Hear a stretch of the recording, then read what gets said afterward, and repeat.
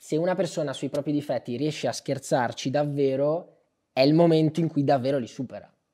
E io sono convinto di questa cosa perché con me ha funzionato.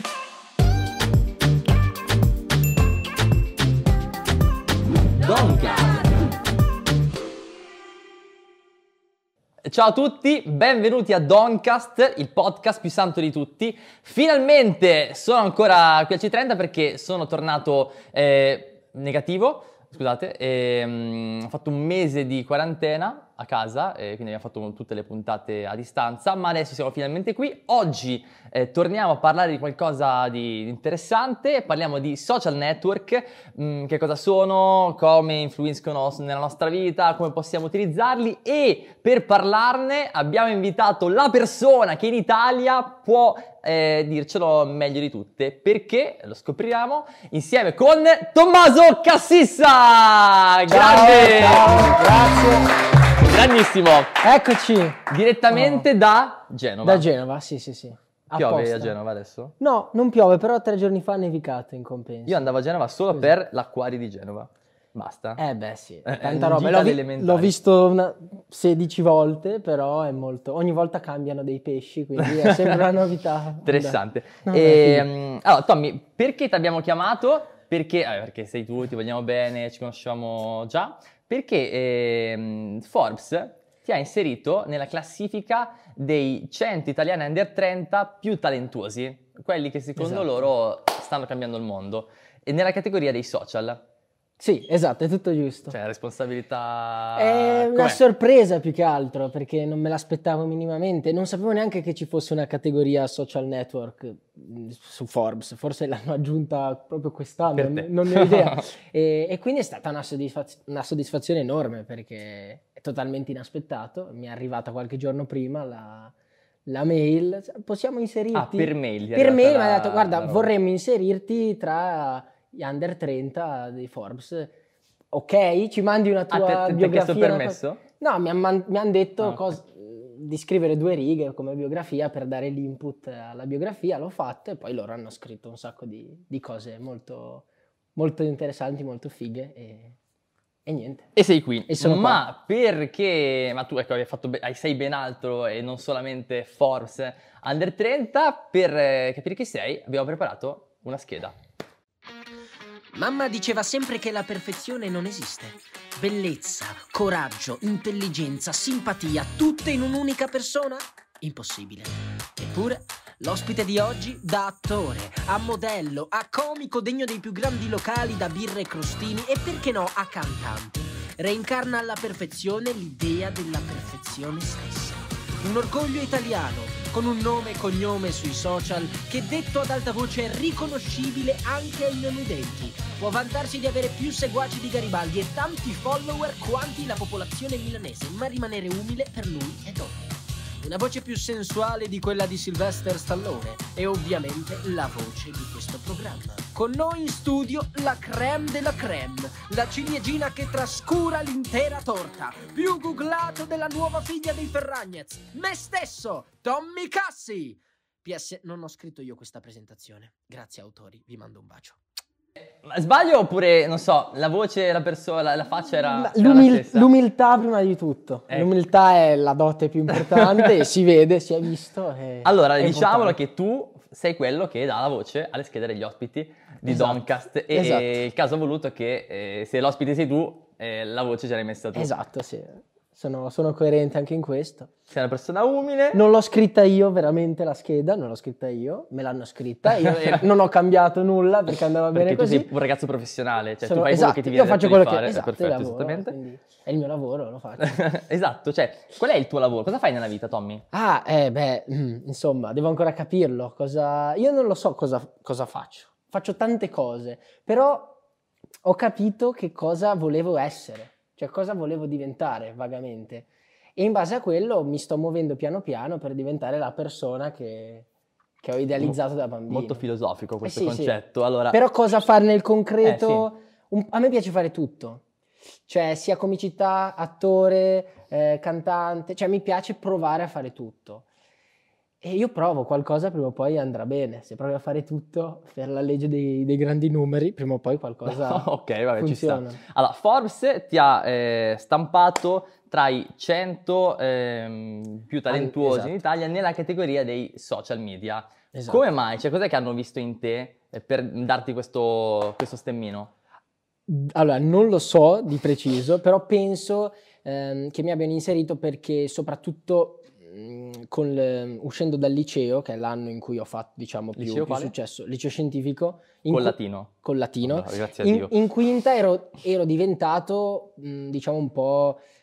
Mi sono messo un po' nei panni di tutti gli studenti, quindi facevo video proprio parlando della mia esperienza e cercavo di dare voce a tutti gli studenti. E forse secondo me è proprio quella cosa che mi ha premiato, ovvero il fatto che tante adolescenti si rispecchiassero poi nelle mie parole, nei miei video, e penso sia quella anche ad oggi un po' il motivo per il quale, insomma, Però tu hai sto iniziato facendo tante cose. molto prima in realtà, cioè non è che TOMMYCASSI nasce in quinta liceo. Esatto, no, Andiamo no, a io... schiamare, io sto stalkerizzato un attimino. Esatto. E quando è che hai iniziato? Ma no, io ho iniziato da piccolissimo a fare video, nel senso che da bambino avevo 6 anni. 6 anni? Sì, e facevo video con mio fratello che mi riprendeva. Lui faceva tutta la parte noiosa. Tuo fratello quanti anni ha? Mio fratello ha 3 anni in più di me. Ah, ok. Ed era un mezzo nerd. Era già 9 anni, aveva già 9 anni, esperto, era sì. quasi semi-adulto, Sì. e mi riprendeva con la telecamera del computer, addirittura nemmeno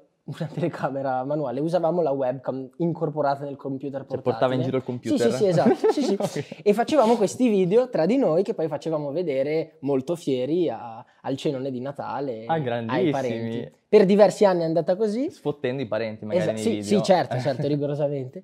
E poi piano piano mi sono staccato, ho iniziato a fare cose per conto mio, appena ho imparato ad usare un computer. E ho aperto vari canali fino ad arrivare Su che piattaforma?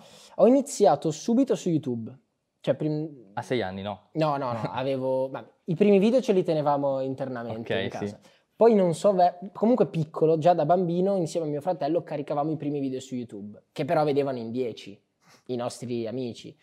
E poi, mi sembra in prima superiore, ho aperto il mio primo canale YouTube serio assieme a un mio amico, e poi piano piano... Lui se n'è andato, ho continuato da solo per ormai sarà 5 anni.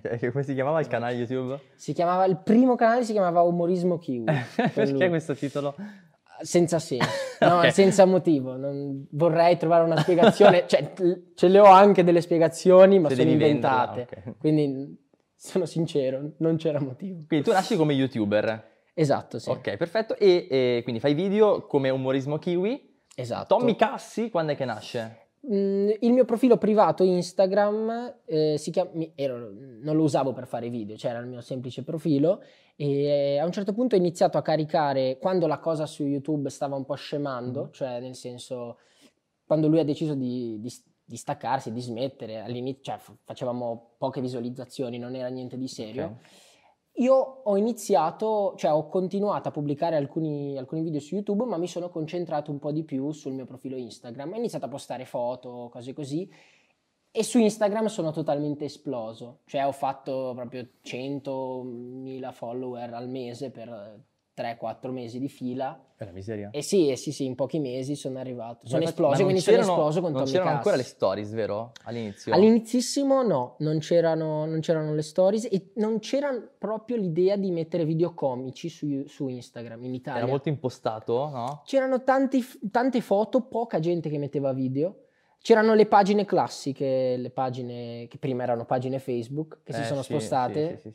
E facevano meme e qualche video. Però pochissime persone intrattenevano in modo comico su Instagram. E quindi ho provato a farlo io e qui siamo già verso la fine del liceo. Verso la fine del liceo, sì. Qua il boom, tra virgolette, il primo tra la terza e la quarta, e poi il salto, tra virgolette, cioè quando ho iniziato proprio a fare anche altro, lavorativamente parlando, grazie al social, è in quinta, dalla quinta in poi. È diventata proprio più grande di me, che ho detto, cavolo, ok, qua devo farlo seriamente, perché è un'occasione. E cosa hai iniziato a fare? Ma sono arrivati i primi lavori, prime collaborazioni con brand, ma anche con altri YouTuber, altri creator, che magari gente che magari di cui ero fan da piccolo, che mi scrivono Sì. in DM, facciamo un video insieme. I primi eventi, insomma, tante cose belle, tante esperienze. L'agenzia, ho trovato un'agenzia che tuttora mi segue, mi aiuta. E niente. E poi nell'ultimo anno ho fatto un programma in televisione su Boeing, ho fatto un libro, ho fatto diverse canzoni, tante cose. L'ultima è una canzone... L'ultima è una cioè, canzone nel senso, un po' più hai fatto seria. un po' di canzoni, Esatto. però l'ultima con 100 anni, insomma. Tanta roba. Sì. Esatto, esattamente. E poi TikTok, cioè nel senso, E poi TikTok. Forse io all'inizio ti ho conosciuto su TikTok e non su Instagram. Sì. Però ovviamente l'hai aperto dopo e la comicità di Instagram l'hai trasposta un po' su TikTok. Guarda, TikTok è un rapporto stranissimo, perché io lo dicevo prima a loro, ai ragazzi qua dietro, che non ho idea di come si usi ancora adesso TikTok, cioè non l'ho mai capito. Ma nessuno lo sa. Nessuno lo sa. Poi ci sono pieno di profili esperti, no, forse Fede Melzi lo sa, però è pieno... forse lui è l'unico veramente pieno di esperti che dicono vi spiego come funziona TikTok, l'algoritmo di TikTok. No, non ci credo e non ci ho mai capito niente. Però ho iniziato, cioè ho aperto il profilo quando ancora era Musical.ly, che poi a un certo punto mi si è cambiato il nome sul telefono e non ci ho più capito niente, e ho iniziato a caricare dei video che erano gli stessi che c'erano già su Instagram, traslati su TikTok. Appena hanno messo le storie su Instagram, scaricavo mettevo le storie, le scaricavo e le caricavo su TikTok. Ho messo tipo 10 video, così, alla stessa ora, senza bio, senza descrizione, hashtag, niente, chiamandomi TOMMYCASSI, fine. Non ho più aperto l'applicazione per una settimana. Dopo una settimana ho riaperto per vedere e avevo 50.000 followers. Da lì ho iniziato a credere fossero numeri falsi. Cioè pensavo fossero magari like totali. No, c'era un'applicazione che si chiama Ask, in cui veniva il conteggio dei like, e pensavo fosse una cosa simile. E invece era gente che davvero mi iniziava a seguire. E io sono arrivato tipo a 800.000 follower su TikTok, ma tipo in 3 mesi, senza mai, cioè a caso. Pubblicavo, tipo mettevo 5 video, poi non aprivo per una settimana. Cioè, quando mi ricordavo, mettiamo altri 7 video su TikTok, e però partivano, generavano visualizzazioni. Cioè non è che dici, zero. Mi metto lì, faccio programma, studio, mi angoscio. Fino agli 800.000 iscritti, più o meno, followers, ero convinto fossero i like, o non lo so, le persone che avevano visualizzato il profilo, non lo so. Poi ho iniziato a incontrare delle persone per strada che mi dicevano: ma tu sei quello di TikTok? Ah, sì? Sono quello di... E allora lì mi sono un po' documentato e ho capito. E secondo te perché tutto questo seguito, anche così immediato?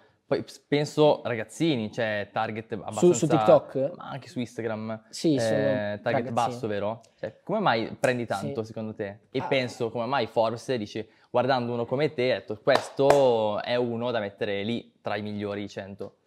Allora, io in realtà ho sempre avuto un'etica abbastanza solida sui miei video, nel senso che ho sempre provato a non dire parolacce, a dirne veramente il meno possibile, e mi sono sempre impegnato a far ridere senza usare volgarità, perché era una sorta di sfida, perché secondo me usare la volgarità è tipo un jolly, cioè è un po' la cosa che fa ridere, però è proprio facile.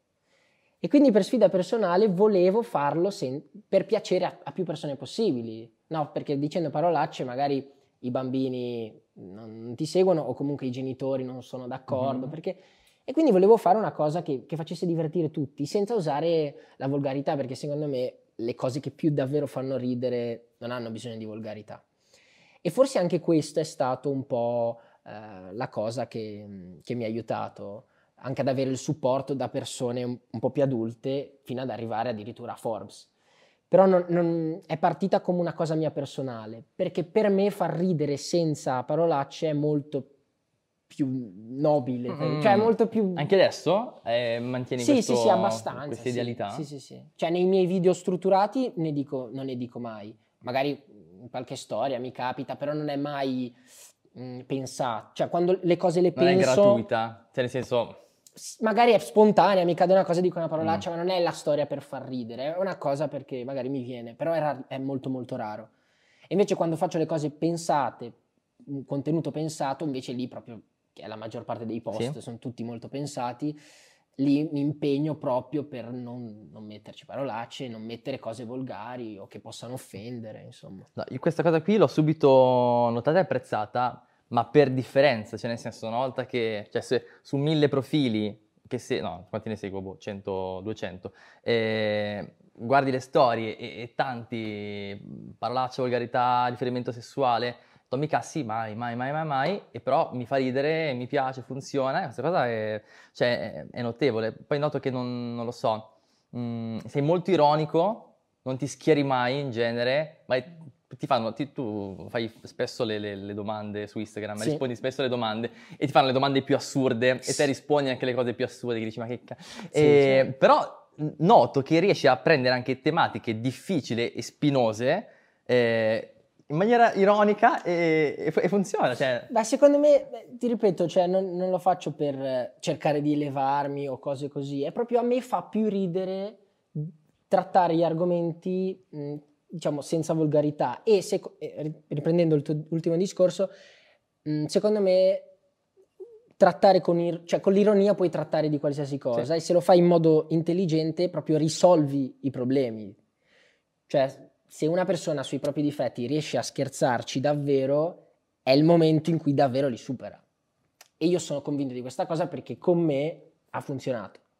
E allora porto questa cosa anche all'esterno. Cioè, tu lo fai su di te? Io l'ho fatto su di me, io ho i miei difetti ci ho sempre scherzato sopra su tutti e li ho imparati ad accettarli tranquillamente. Non ad accettarli, a fare proprio un punto di forza. Cioè io scherzo tantissimo sul fatto che sono mediamente basso, non sono bassissimo, però rispetto alla media sono molto basso. E questa cosa ci ho sempre scherzato sopra e proprio non mi sembra per niente un difetto, anzi se non lo avessi non mi sentirei me, non so come dire. Questa come tante altre cose. E io ho sempre avuto quest'etica e credo sia quella giusta e quindi cerco di trasportarla. Anche nella vita normale? Cioè nel senso, ok sui social, però quando sei, non so, con la gente, con gli amici, al bar, con la ragazza... Sì, sono uno che scherza molto. È un rischio perché ci sono alcune cose che devi per forza trattare seriamente, però dove è possibile scherzare o comunque trattare con leggerezza io cerco sempre di farlo, perché per me è il modo che più mi fa stare bene di vivere la vita, cioè è il modo più sensato, secondo me. Beh, che poi non è che non dici niente, cioè a volte entri in questioni anche grosse, ad esempio senza offendere nessuno. L'ultima questione dissing, no, non è dissing, No, con non è Erfaina sulla questione del catcalling. Sì, esatto. Cioè tu hai affrontato la questione, però hai detto la tua, ma senza urtare nessuno. Anzi, sì, assolutamente. Ma io avevo già fatto un video contro Erfaina, lui mi aveva risposto basta, perché è la mia opinione, per me lui ha detto una cosa che tuttora, lo dico anche qua, è molto sbagliata, però fine, cioè non è che allora è un cretino, no, cioè ha detto una cosa che per me è sbagliata e ho scherzato su quella cosa, tutto il resto, dissing, offesa, tu hai parlato di... sono tutte deduzioni che tutti gli altri fanno. E per poter parlare, per poter mangiare cioè io ho preso la cosa che lui ha detto, io non la penso così e ci scherzo sopra per far vedere il mio punto di vista, basta. Tutto il resto, tutto il contorno è roba che aggiungono le altre persone e io faccio sempre così. Cioè io dico una cosa. Però oggi secondo me basta. Fa scandalo questo atteggiamento perché è molto più trasgressivo che non fare come fanno tutti. Che invece di fronte a un'affermazione di chiunque che non mi corrisponde, allora sbam, devo gridare, per devo me insultare, è proprio sbagliato. Devo metterlo, devo taggarlo, guarda che tu allora con proprio un sarcasmo, sbagliato per me, proprio tanto. E si crea veramente, cioè io penso che poi tu che hai tanti follower, Instagram parli a 1 milione, 2, 3, milione, insomma, quasi insomma, 300.000. tanta gente. C'è una responsabilità di usare certe parole davanti a 1 milione di persone. Io, cioè, adesso qui siamo in 10, se io dovessi insultarti, no scherzo, dovessi dire delle cose, comunque avrei una responsabilità di fronte a solo questi 10. Pensa a 1 milione di persone.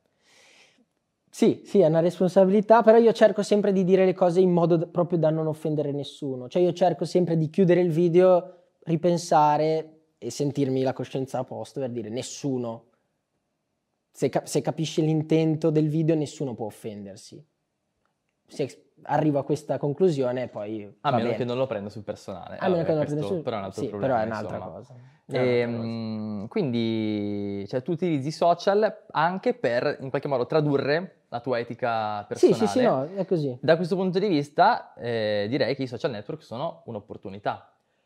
Per me lo sono. Da sì. tanti punti di vista, anche lavorativo. Anche lavorativo, ma in generale, cioè, vabbè, il dibattito sui social oggi è veramente, forse anche saturo, se parla tanto. Esatto. Secondo me bisogna proprio prendere atto che ci sono, appunto, e capire come realisticamente guardarli. Quali sono le opportunità e quali sono i rischi. Tu quali opportunità hai saputo cogliere in questo mondo di social? Ma io ti dico, in realtà non ho mai usato i social in modo tradizionale, cioè nel senso, fin dal mio il mio primissimo approccio con i social era sempre un voglio cercare di dire qualcosa, voglio cercare di raccontarmi, anche solo voglio cercare di fare un video che vedano più gente possibile, anche molto egoisticamente, comunque ha sempre uno scopo. Non comprendo tanto la gente che abusa dei social network per scemate, perché lì è perdita pura di tempo e per me non ha senso. E quindi con ho sempre avuto un po' questa scusa di usare i social network con un obiettivo, ovvero quello di raccontare qualcosa. Quindi non comprendo tanto le persone che magari semplicemente perdono tempo sui social network senza avere un loro scopo, che magari non capisco. Però molte persone magari invece scorrono Instagram per scorrere Instagram. Io magari mi trovo la scusa del guardo gli altri che fanno per prendere ispirazione. Allora io ho fatto cioè, da parte mia ho sempre avuto profili social, Facebook, altra generazione io, vabbè.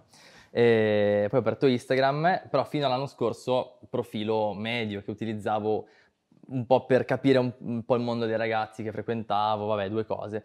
Poi da quando sono esploso, diciamo così, anch'io l'ho iniziato a utilizzare tanto, ma perché avevo delle cose da dire. A un certo punto, ho parlato con Ema Loru, mi fa, va, apriti un profilo privato, Finsta, si dice. Ho detto, vabbè, apriamoci sto Finsta, con l'idea di, ok, lo utilizzo per me, metto le mie cose, racconto la mia vita, non ho mai utilizzato, non c'ho niente da dire, cioè non mi viene da usare per niente. Ma non è una critica, proprio personalmente non mi viene da farlo e non capisco chi lo fa, ma non c'è nulla di male, proprio non l'ho mai fatto, cioè non più di tanto, nel senso, ho un profilo io secondario con amici, però metto una foto ogni 2 mesi, non lo apro mai, insomma.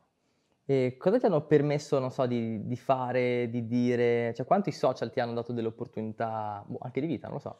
Quando ero piccolo io mi sono proprio innamorato del web, cioè ho letto subito un potenziale enorme e quindi tantissime cose vengono dal web, di quelle che ho fatto.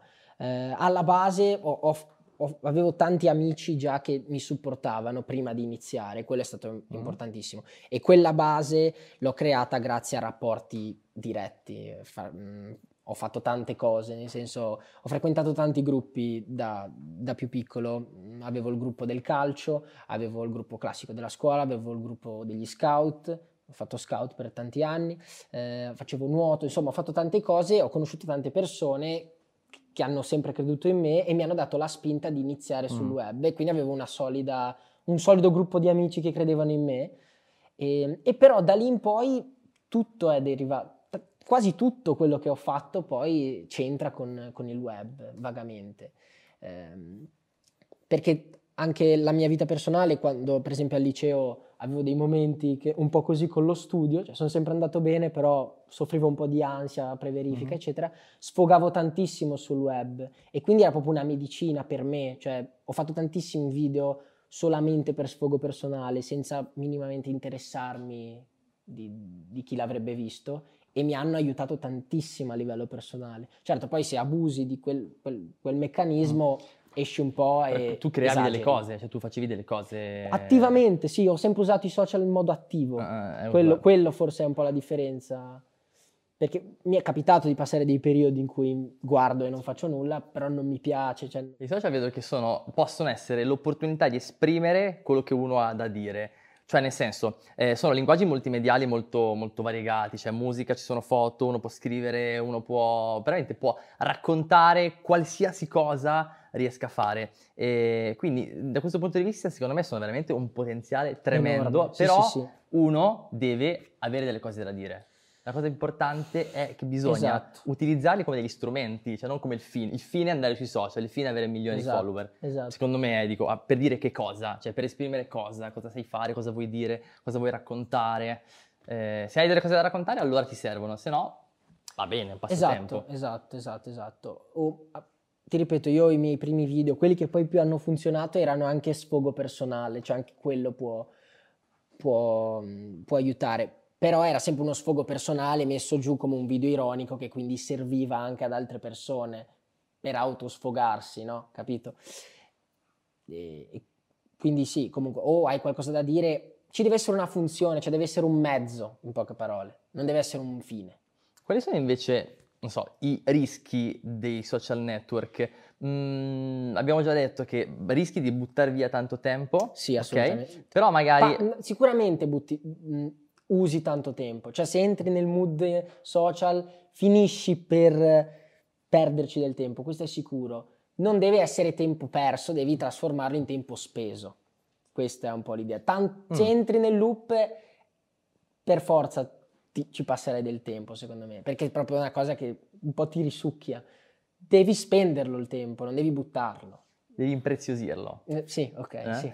No, sì, però sì. Cioè, nel senso, quando tu passi, quel 10 minuti o quell'ora, non so, sui social a fare quel cavolo che vuoi, ti ha impreziosito la vita, oppure... Esatto.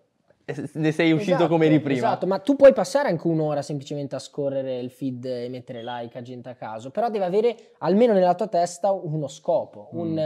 Ho studiato 3 ore, faccio un'ora in cui non faccio niente, per poi studiare di più. Anche semplicemente questa cosa... ha senso. Sì. Invece completamente a caso, senza motivo, ti metti e guardi TikTok tutta la notte, no. Se poi attivamente fai anche tu dei TikTok e quindi usi la tua immaginazione, la sfoghi, eccetera, allora ha già un senso.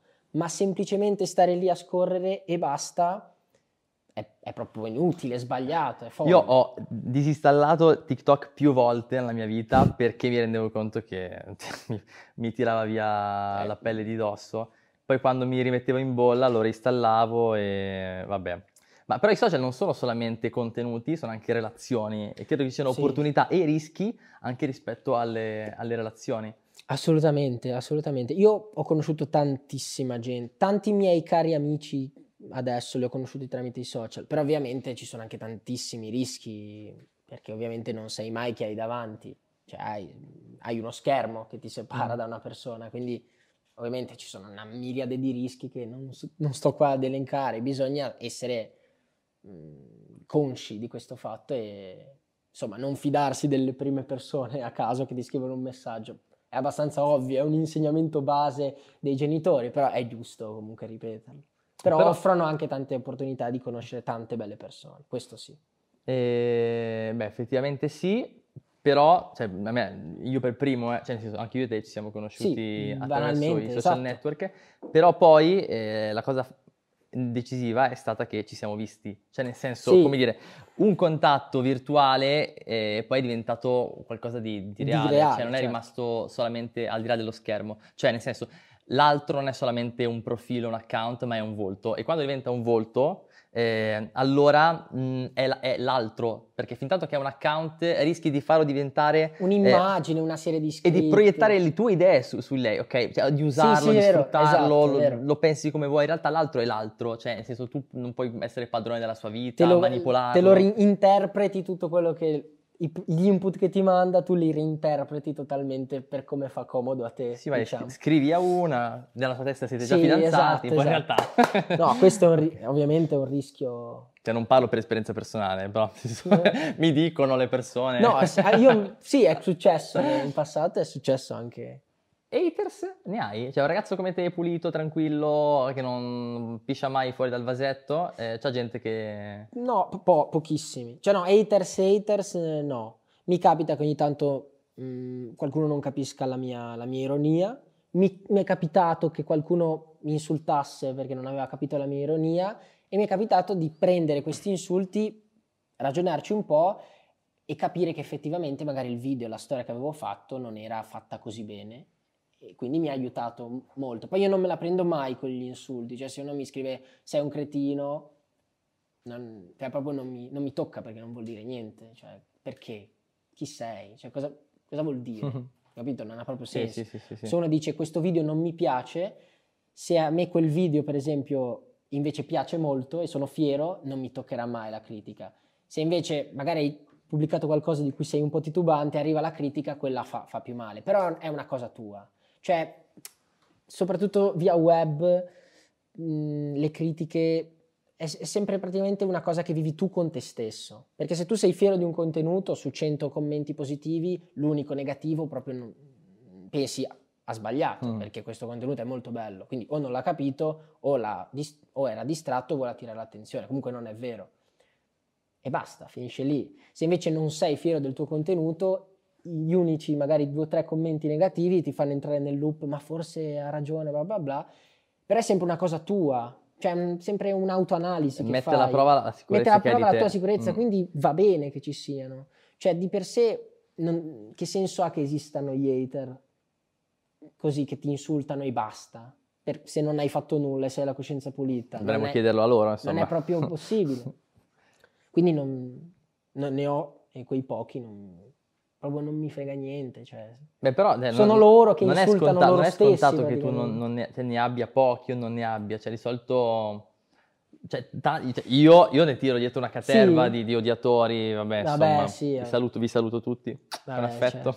Certo. Ma forse perché io, per la persona che sono, per il ruolo che ho, è chiaro che sono già schierato in partenza, magari prima di ascoltare quello che dico, già uno ha la visione. Però vedo che... Però una persona stupida o comunque superficiale ci sta anche. Cioè, lo scusi, tra virgolette, non so come dire. Sì, soprattutto quando dici, vabbè, è ovvio che non mi ha ascoltato.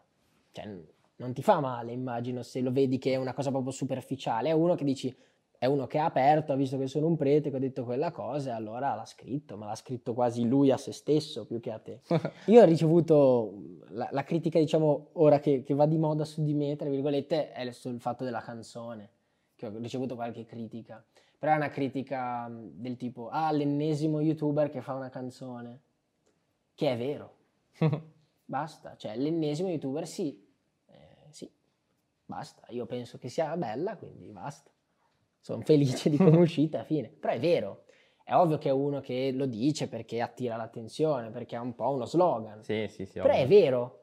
Come dargli torto? Ormai tutti fanno canzoni, alcuni belle, altre brutte. Io spero sia bella, fine. E il rischio dei social è quello che ti togli i filtri, cioè la prima cosa che ti passa per la testa, la dici senza pensare alla ricaduta che ha sull'altra persona, perché sicuramente di fronte a te uno non ti verrebbe a dire sei l'ennesimo youtuber che ha fatto la canzone. Cioè non ha senso. Perché lo ferisci. Esatto. È la classica, la storiella della distanza, no? Cioè nel senso, dico, stai passeggiando, c'è la vecchia che cade là di fianco a te, là lontano, cade per terra, spacca la faccia, se lontano ridi. Se invece ti cade davanti ai piedi, magari non ridi. Ma non ridi, vabbè, non vedi che si spacca la faccia. Io non rido di solito, però se sei vicino, ti senti più coinvolto e sicuramente non ridi, anzi intervieni. Ovviamente. E sui social ti senti distantissimo dalla persona e quindi permetti di dire delle cose che magari in presenza non diresti mai. Però sbagliamo, tanti miei colleghi secondo me sbagliano anche perché fanno la stessa identica cosa leggendo. Cioè leggono il commento e subito se la prendono e non analizzano chi ha scritto il commento, per esempio. Cioè, tanti insulti sono fatti da bambini di 6 anni, 7 anni, che hanno nel nome, oh, non 7 anni, però che ne so, l'ennesimo youtuber che fa una canzone, che schifo, trovati un lavoro vero, e poi leggo il nome, si chiama Gianluchino 2010, che è nato nel 2010, cioè non so quanti anni. Cioè, capito? Leggi almeno il nome, e invece subito la gente è nervosa, anche tanti miei colleghi, che probabilmente non sono molto felici di quello che fanno, che ne so, non lo so, però ogni minima cosa subito se la prendono. Poi è diverso perché su di te magari se uno attacca sul personale è diverso, ma se attacca un tuo contenuto, cioè se tu sei fiero di quel contenuto, come fai a prendertela? Se sono pochi commenti negativi rispetto a quelli positivi. Per me è assurdo. Dipende in realtà anche da come sei nella vita, cioè nel senso se poi tu reagisci in un modo sui social, forse un pochino reagisci così anche nella vita fuori dai social. Cioè vedo sempre che quello che noi facciamo sui social e come ci comportiamo, come ragiamo, non è sempre troppo distante da quello che facciamo nella vita reale, o meglio, magari è distante esplicitamente perché uno ha una doppia vita, però comunque ci sono dei legami. Sì, cioè, sì, certo. quello che facciamo sui social è molto reale, quello che facciamo nel virtuale è molto reale. Sì. E oggi credo che ormai sia sdoganato tra i più giovani, magari qualcuno ancora in alto, qualcuno un po' più adulto, questa cosa non la percepisce, però credo che sia il punto di partenza. Cioè, una volta che ti rendi conto che il virtuale è reale, basta, cioè cambi le tue categorie e dici, bene, cosa facciamo sui social, come li usiamo al meglio, esatto. come ci sto al meglio. Sì, molti magari lo vedono come un mondo a sé stante in cui rifugiarsi ad avere quasi un'altra personalità. Molte persone lo fanno e si scusano con questa cosa, dicendo tipo, ma io non sono quello che vedete sui social. Sì, però la gente vede quello che vedi sui social, quindi è un po' assurda come cosa. No, molta gente magari sui social urla, che ne so, bestemmia, fa discorsi, black humor, ma fatto magari male, Sì. E poi dice, vabbè, ma questa non è la vita reale, non conosci la persona, vedi solo il personaggio. Insomma, cioè, capito? Comunque quella è la parte cioè il personaggio è comunque una parte della tua persona, solitamente, o un'esasperazione di essa. È quella comunque. che scegli di mettere in luce. È proprio quella che tu mostri. Ci pensi anche prima di farla vedere. Forse è la più importante, cioè, capito?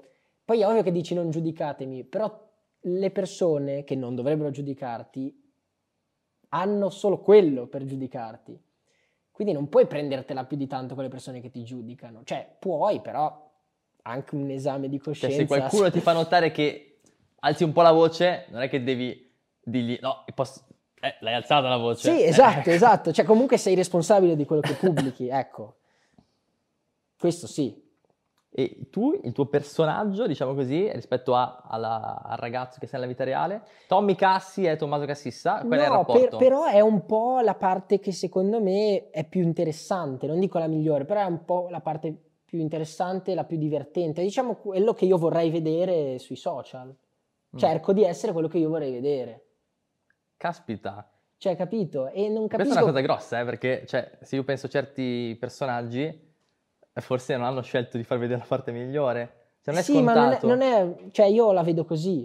Per me il mio approccio con i social è questo. Cerco di essere il meglio possibile, cioè il più divertente, il più simpatico, il più ironico, anche il più intelligente di come sono nella realtà. Nel senso che se non so una cosa e voglio parlarne, la cerco e un attimo prima di fare la storia mi faccio vedere nella storia che so un sacco di cose perché l'ho appena lette, paradossalmente. Però anche comunque va bene, perché cerchi comunque di essere meglio o comunque di mostrare una parte bella di te, non di mettere tutto ciò che non vuoi mostrare. Quella cosa mi sembra proprio assurda. È interessante questo. Quindi i tuoi valori, la tua etica, dicevi all'inizio, compaiono anche in TOMMYCASSI, e TOMMYCASSI in qualche modo è un condensato di tante cose belle che ci sono nella tua vita di tutti i giorni. Sì, esatto. Cioè, cerco di essere quello. Cioè, cerco di essere la parte più interessante di me. E forse non è questo il motivo per cui Forbes ha detto potrebbe è uno che sicuramente mettiamo in lista tra i migliori? Potrebbe essere che hanno detto questo si impegna molto pensa a quello che pubblica e molte altre persone magari non lo fanno. Perché se dicessi sì totalmente la tua affermazione sembra che me la tiro. No, invece te la sei già tirata nella scheda adesso. Sì, no, esatto. No, perché Poi basta. nel senso, tu non realizzi dei contenuti difficili a livello tecnico. No, Cioè è molto esatto, semplice esatto. quello che fai rispetto magari ad altri YouTuber. Eppure forse la tua carta è proprio l'autenticità. Cioè io ti vedo molto autentico. Cerco anche di essere, di far apparire il contenuto più semplice possibile. Cioè proprio mi piace che sembri più semplice di quanto in realtà non lo sia. Cioè molte parodie che magari ho fatto alla veloce, magari ho fatto 20 take prima di classico. Però mi piace che sembri il più spontanea possibile. Poi è sempre molto spontanea. Cerco di far sembrare ancora di più, perché secondo me è una cosa bella. Beh, questo secondo me è una cosa vincente da dire. Cioè, anzi, forse nel momento in cui dovessimo tipo parlare a della gente, dei ragazzi, non so, sui social network, più che dire delle cose tecniche su come funzionano, cioè Instagram funziona così, i post si fanno così, le storie così, la strategia devi farla così, bisognerebbe insistere sui valori, sui significati. Cioè, assolutamente. Che tipo di presenza poi devi avere sui social. Esatto, ma anche per un brand che vuole iniziare a lavorare, prima di porsi che formato funziona meglio, devi domandarti perché la gente dovrebbe seguirti. Che nessuno se lo chiede. Cioè molte persone pubblicano anche video in base a questo argomento va di più, però magari loro stessi non riderebbero ai loro video o non gli piacerebbero i loro stessi contenuti. E quello è sbagliato. Cioè tu devi un po' fare, secondo me, quello che a te piace davvero, prima di tutto, e chiederti il perché la gente dovrebbe seguirti. Non ci sono delle regole, cioè è un po' lo specchio, come dicevi tu, della realtà, i social.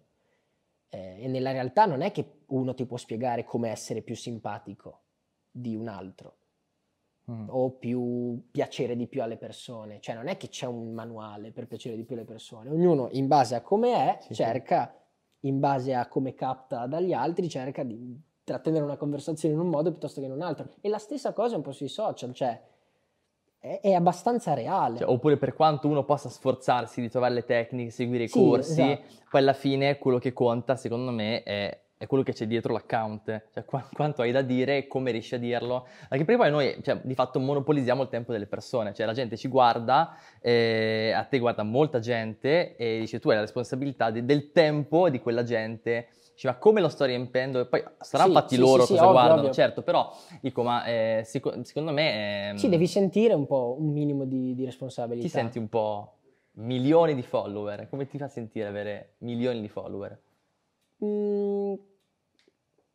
È una conferma, diciamo, di scelte che ho fatto che mi dicono, cavolo, hai dei bei gusti, perché quello che pubblico, che mi piace, cioè la mia ironia piace anche a tante altre persone. È un po' quello. Però responsabilità non più di tanto in realtà. Un minimo, sì, però non ho cioè non in senso negativo, ecco. Cioè non hai l'angoscia. No. Però di fatto, come dire, abiti i social responsabilmente. Cioè esatto. nel senso, li tratti responsabilmente. Esatto, ma come la vita reale, cioè come nella realtà. È un po' la stessa cosa. Cioè quello che hai detto tu prima è molto giusto. Ovvio non sono la realtà, ma diciamo dietro a ogni account più o meno c'è una persona reale. Cioè sì, è la realtà, è un po'... Cioè non lo so come dire... È uno specchio. È una dimensione della realtà. Sì, cioè assolutamente. Così noi, io e te, siamo qui in presenza, dimensione attuale, diciamo, e poi tipo dopo ci lasciamo, ci salutiamo, ci scriviamo un messaggio, vedo le tue storie, quello è virtuale, però, come dire, sei sempre tu per me. Esatto, sì. Cioè funzionano un po' le dinamiche che funzionano sono quelle che funzionano anche nella realtà nel lungo periodo, ovvero la sincerità, il sentirsi a proprio agio in quello che si dice, l'essere una persona profonda, comunque non superficiale, cioè i personaggi che poi funzionano, tra virgolette, a lungo andare sono questi, secondo me. Allora, te la sentiresti, non so, fare il professore di educazione digitale nelle scuole. Ti chiamano e insegna a utilizzare i social network. Dovrei avere un po' più di competenze tecniche, che effettivamente mi mancano, però penso potrei diventare bravo. Sì. Potrebbe essere interessante inserire, non so, sì. educazione sociale, Sì, digitale, certo. social nelle scuole? Sì, secondo me sì. Assolutamente, perché è una cosa che tutti usano e useranno sempre di più, non in questa forma, magari in altre, in nuovi social, eccetera, Sì. però sì, ci vorrebbe 1 ora o 2 alla settimana di imparare a usare i social. Magari dentro le altre materie, l'ora di greco, di latino sui social, no, non lo so, però, No, ok, boh. però dentro Però sì. il percorso scolastico sicuramente potrebbe essere utile. No, ci vorrebbe comunque un'educazione ai social network di base. Non social network in sé, internet o comunque i pericoli e anche le possibilità che dà il web e i social. Sì, ci vorrebbe un'educazione. Beh, poi il rischio è quella di ridurla a una serie di attenti al cyberbullismo, attenti a una a... lista di cose negative. In realtà esatto. bisognerebbe aiutare soprattutto a far crescere le cose positive, no? A far crescere il bene che c'è dentro a questo mondo. Il bene potenziale è infinito per me, però è difficile che... Cioè, ci sono anche tanti pericoli, ecco. E quindi come si Bisognerebbe fa? mediare tra le due cose. Come si fa? Bisognerebbe avere un approccio sensato fin dal principio, cioè come domandarsi un po' di più il perché delle cose. Cioè, posto una foto, perché? Per il mio ego personale? Va bene? Non va bene? Per farla vedere a qualcuno? Perché voglio diventare bravo a fare le foto, voglio avere la conferma che... Cioè, farsi un po' più di domande in quello che si fa. Consapevolezza, sì. Di quello che vuoi comunicare e di quello che l'altro recepisce. Esatto, inevitabilmente. esatto. Basta farsi un po' più di domande, chiedere un po' di più, osservare un po' di più, secondo me. Cioè non usare il social come una scappatoia per fuggire dal mondo. Non è proprio...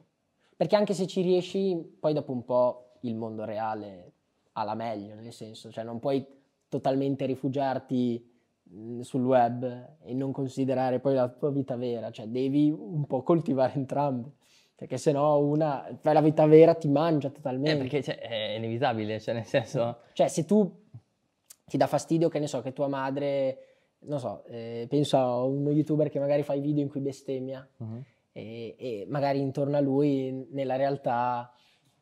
nella vita reale la mamma non è d'accordo, i suoi amici non vogliono e lui se ne frega, fa quello che vuole. Però dopo un po', se diventa tanto famoso nel web, incontrerà per strada gente che lo riconosce perché è quello che bestemmia, o mamme, non solo la sua madre ma magari altre mamme di altri bambini penseranno la stessa cosa, quindi ti ritorna contro, quello sto dicendo. Non è una scappatoia dalla realtà il mondo social, cioè può esserlo ma bisogna farlo intelligentemente. Però è vero anche il contrario, cioè uno non è che può pensare di stare sui social senza pensare che quello che accade sui social poi non lo influenzi nella vita reale. Ovvio, assolutamente. Cioè è chiaro che se io seguo 100 pagine di contenuti trash, ok, che nascono per divertimento, per passatempo, ok, ma se io ne seguo 100 e tutte le sere faccio 2 ore di sessione di stories e meme trash, cioè è chiaro che poi, come dire, non lo so, che cosa butti nella tua vita. Esatto, cioè non bisogna troppo tenere separate le due cose, sono molto connesse, è un po' questo il fulcro del tutto il discorso. E bisogna tenerne conto di questa cosa e non fare finta che non sia così. Senti, l'uno influenza tantissimo l'altro. Forbes si dichiara come la rivista che tiene insieme le persone più talentuose che con la loro esperienza, la loro vita stanno dando un impatto al mondo e stanno provando a cambiare il mondo. Allora tu sei dentro questa lista, quindi TOMMYCASSI ci devi dire in che modo stai provando e riuscendo a cambiare il mondo o che cosa significa per te provare a cambiare il mondo. C'hai 20 anni, hai una vita davanti, potresti spaccarlo il mondo, insomma, cosa puoi dire su questo? Ma io, ripeto, la mia missione è quella di cercare di far star bene più persone possibili tramite la mia energia positiva. È un po' questo, secondo me, l'unica cosa che davvero sento di poter fare. Ovvio, cambiare il mondo, insomma, è un po' una cosa grossa. Però nel mio piccolo trasmettere energia positiva, cioè anche cercare di aiutare le persone simili a me ad affrontare i problemi della vita, della quotidianità, con più leggerezza, più ironia, che non vuol dire sottovalutarli, perché molta gente confonde questa cosa. Vuol dire passarci attraverso davvero fino a poterci scherzare su. È un po', cioè io penso di poter fare questa cosa. È un po' il mio obiettivo, trasmettere un po' questa etica che con me ha sempre funzionato e quindi sicuramente funzionerà per tante altre persone simili a me. Non dico con tutti, ovviamente.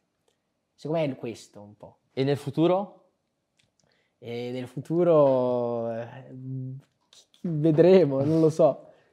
Spero di poter fare questa cosa sempre a livello più grande, magari ora faccio web, ho fatto un po' di TV, magari continuare ad avere sempre più persone che mi ascoltano, non lo so. Ingrandire un po' questa cosa. Beh, che non è piccola, tu dici nel mio piccolo, no, esatto, però nel mio esatto. piccolo abbiamo qualche milioncino di persone. Continuare più seriamente, sempre di più e mantenerla un po' questa energia positiva, perché non è neanche così facile. Esatto, com'è che, cioè, tu sei sempre molto positivo nei social, ma cos'è che ti rende positivo? Com'è che ti ricarichi? Io sono molto, cioè ho parecchi alti e bassi, cioè non è che sono sempre contento, però quando sono triste, cioè quando sono un po' giù, cerco sempre di tirarmi su. Sono spesso giù, cioè nel senso ho alti e bassi come tutti, però quando sono giù cerco sempre di tirarmi su e quando sono su cerco di essere ancora più su. Tendo verso l'alto, diciamo, più che essere sempre positivo. Molto evangelica come cosa. Sì, vabbè, insomma, però sì. Allora, per chiudere, qual è il tuo segreto? Mi sono girato... Ah, ecco. Potremmo fare una puntata LOL, Non sarebbe male. Allora, Tommy, qual è il tuo segreto per l'utilizzo dei social? Devi rivolgerti ai ragazzi che hanno i social e dicono: ma TOMMYCASSI, come fai a essere così bravo? Qual è il tuo segreto? Allora, sono diversi, nel senso, essere vero, essere sincero, con te stesso più che con gli altri, cioè essere sincero, non superficiale mai, cioè domandarsi sempre: ma questa cosa che ho detto che impatto avrà sugli altri? Cioè ha senso? Quindi farsi tante domande e allo stesso tempo non farsene troppe, cioè non farsi venire troppe pare, essere comunque se stesso, non modificare se stessi per le troppe domande. Cioè magari uno capita che fa una cosa e pensa: ma no, forse non piace, e poi inizia a fare tutt'altro e pubblica qualcosa di cui non è minimamente fiero. Quella cosa è sbagliata. Ci vuole l'equilibrio, che, come in tutte le cose, il giusto equilibrio. Il Vangelo direbbe che noi siamo il sale della terra, ma se il sale perde il suo sapore, poi che cosa lo renderà salato? Cioè se uno perde la sua essenza, il suo sale, quello che è lui, provando ad essere qualcun altro, cosa succede? Niente. È inutile. Non piace a nessuno, né agli altri né a te. E lo possiamo buttare per terra. Tommy, grazie per la tua testimonianza, per il tuo racconto, per il tuo sorriso. Grazie. Bella lì, grazie di cuore.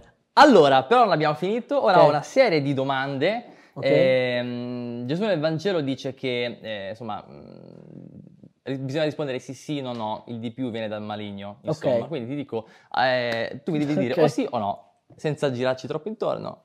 Merci. Allora, pronto? Sì o no? Sì o no? Sì, no, sì. sì, quello che... sì o no? Vivi da solo?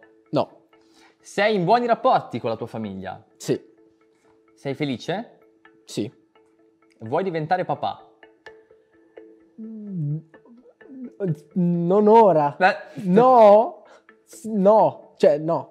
Ora no. Ma in assoluto? Sì. Ok. Riesci a immaginare il tuo futuro? Sì. Sorridi sempre anche nella vita reale? Sì. Pensa a un colore. Rosso. No. Credi nell'amicizia nata online? Sì. I social hanno più caratteristiche negative che positive, vero? No. Se dovessi scegliere tra soldi o amore, sceglieresti l'amore? Sì. Ti reputi un comico? No. Ridi alle tue battute? Sì.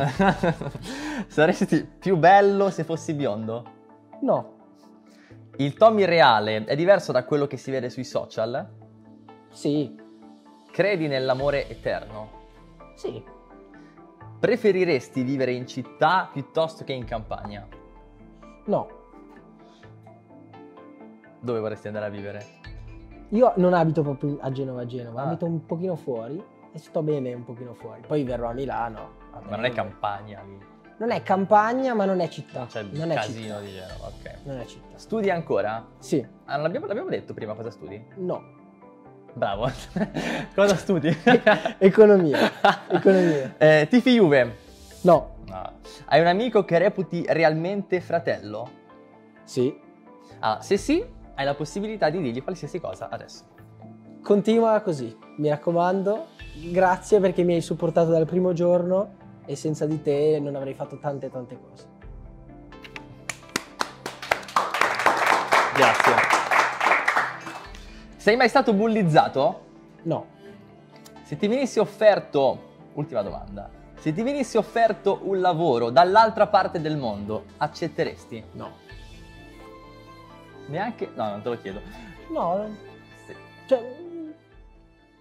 No. No. Va bene, grande Tommy, grazie mille. Grazie per averti Grazie a te. concesso così tanta autenticità, insomma. Noi ad Oncast abbiamo la pretesa, diciamo così, di invitare delle persone che possano ispirarci. Perché? Perché sono profondamente se stesse, sono profondamente originali e autentiche e in questo, secondo noi, risiede il segreto della santità. E te lo vogliamo dire così. No. Allora, abbiamo preparato il tuo santino perché per noi sei, con la tua vita, sei un po' santo. Che figata, grazie. C'è anche l'aureola, infatti. Ti è quella composta? mi manca, però magari fra un po'. Tommy, grazie Bellissimo. mille. Allora, Grazie. la chiusura è tua. Chiudi tu la trasmissione come vuoi, di quello che vuoi e ti lascio la parola. Allora, io chiudevo i miei video con una frase che secondo me è molto centrata. Va su YouTube, giusto? Sì. Allora, commentate, mettete mi piace, il video è finito, andate in pace.